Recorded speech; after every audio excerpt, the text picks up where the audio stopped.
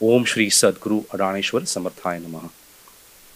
So before we start off this program, I just want to set a context for the program by talking about Anam Prem, uh, the event itself, and the instrument Rudra Veena. So talking about Anam Prem is not a sanstha or an organization. Uh, it is just a group of like-minded people who have come together, driven by a common set of principles and thoughts. All the people in the parivar work anonymously, and they try to sprinkle love in the society, and hence the name Anam Prem. Anam is anonymous, and Prem is love, of course. Uh, the Article 51A in our constitution, in the preamble of our constitution, states that we have certain fundamental obligations or duties as Indian citizens. And Anam Prem Parivar is single-mindedly aligned with these duties. These duties state that we have to take care of our Indian culture and be civil and courteous to each other in our personal and professional or public life. So Anam Prem, in alignment with this, usually every year on the auspicious days of major religions, has many events organized in many unique ways.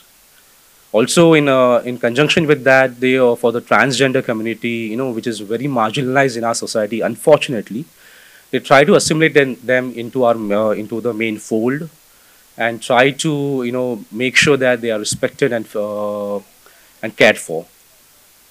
Similarly, for the differently abled people, Anam Prem organizes many events through the year with the active participation of the people, so that their talents come out, and we can look at them. Actually, I can go on and on, but we also have a schedule at hand. So whatever I have talked about Anam Prem, I hope that has shed some light about the parivar.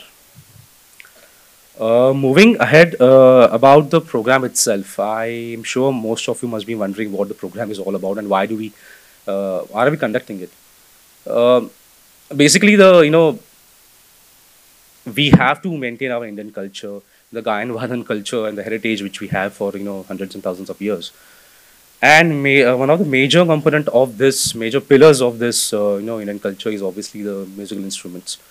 The Rudra Veena is actually a very ancient instrument, and it gained, it was at the height of its popularity in the Middle Ages. Unfortunately, what has happened is, in the current situation, the popularity of this instrument is gone down while competing with other instruments, and the Guru Shishya Parampara, which propagated this instrument to great heights, it's also declining for certain reasons. So the aim is that by holding such events, we are going to make sure that the instrument is revived, the Guru Shishya Parampara holds strong.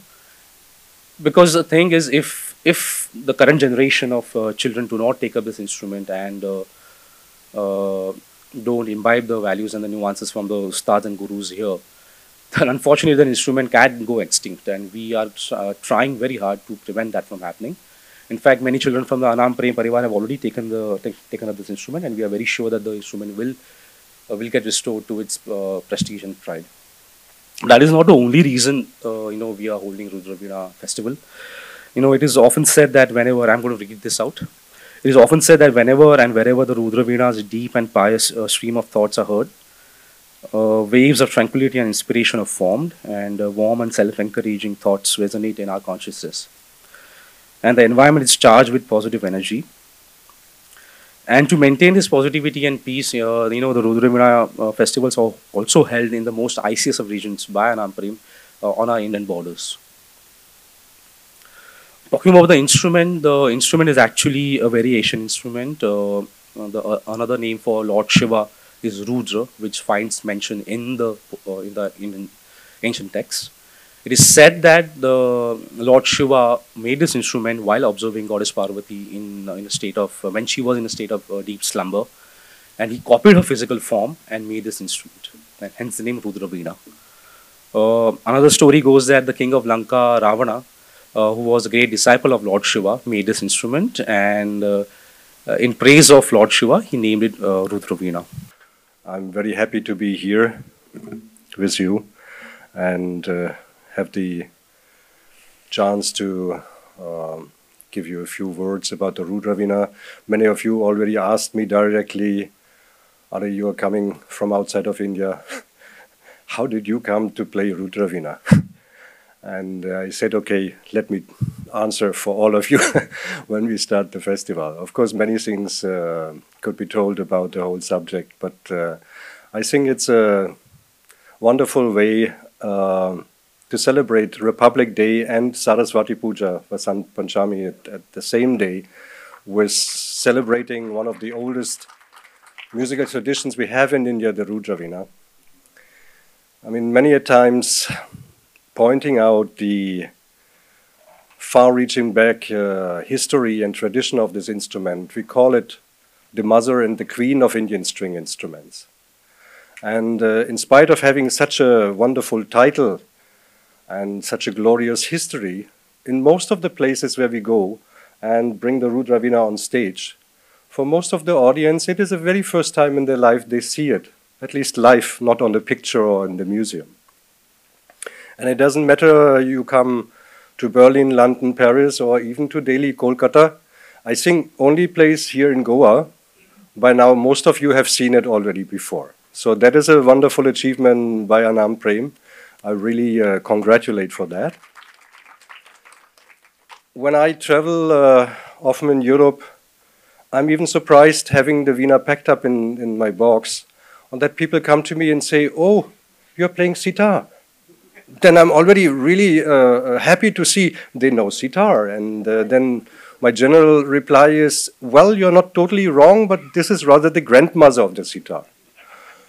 Okay. And then they ask me, how is it playing this instrument and traveling and doing? And I say it's actually not so much traveling like with a grandmother, but more traveling with a dinosaur.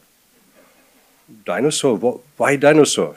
I said, both are difficult to move and to travel with, and both actually you find rather in the museum than in real life. So everybody who is daring to learn the instrument, to put in his life for that, we all experience actually the same. When people hear that we devote our life to the instrument, there's a lot of appreciation. But then on the other side, when we approach an organizer and say, wouldn't it be nice to give the Rudra Veena a place in your festival? They will give you a warm, yes, it would be, but then the audience. The audience what? See, you are going to play 1 hour lap. That is too heavy for everybody today. Okay, it is too heavy for everybody, and we know very well the situation. Even the musical connoisseurs of classical concerts today are very much waiting for virtuosity, for rhythmical fireworks. And in fact, of course, most of us, it's not only our children, most of us are struggling with what we call attention deficit. So what we too often can see, not only with the Veena, once the alap is starting, after 2-3 minutes the phone is out, WhatsApp is going, and if you have a very communicative listener, he even will start the call while the musician tries to make his call. Let me describe you the situation I'm finding in the West. Basically in a culture where most of the people don't know the instrument. Maybe they have heard it by YouTube and all the channels we have today, but they are not grown up with this culture. But there, most of the times, I don't have a Pakavach player. I cannot find there. Or we don't have the budget to invite some. So what I have to do there is to play a complete Rudra Veena solo concert. That means for 1 hour, Alap Jo Jala. A break and a second half, Alap Jo Jala, second rag. After that, people are still calm, silently sitting and waiting for more. Can you imagine that in India? I'm just telling that. So what is the problem? The mother country of this tradition, of this music, the country of Rishi and Munis, the country of yoga, of meditation. But why we can't keep here in India a tradition like that alive, or only with a big struggle?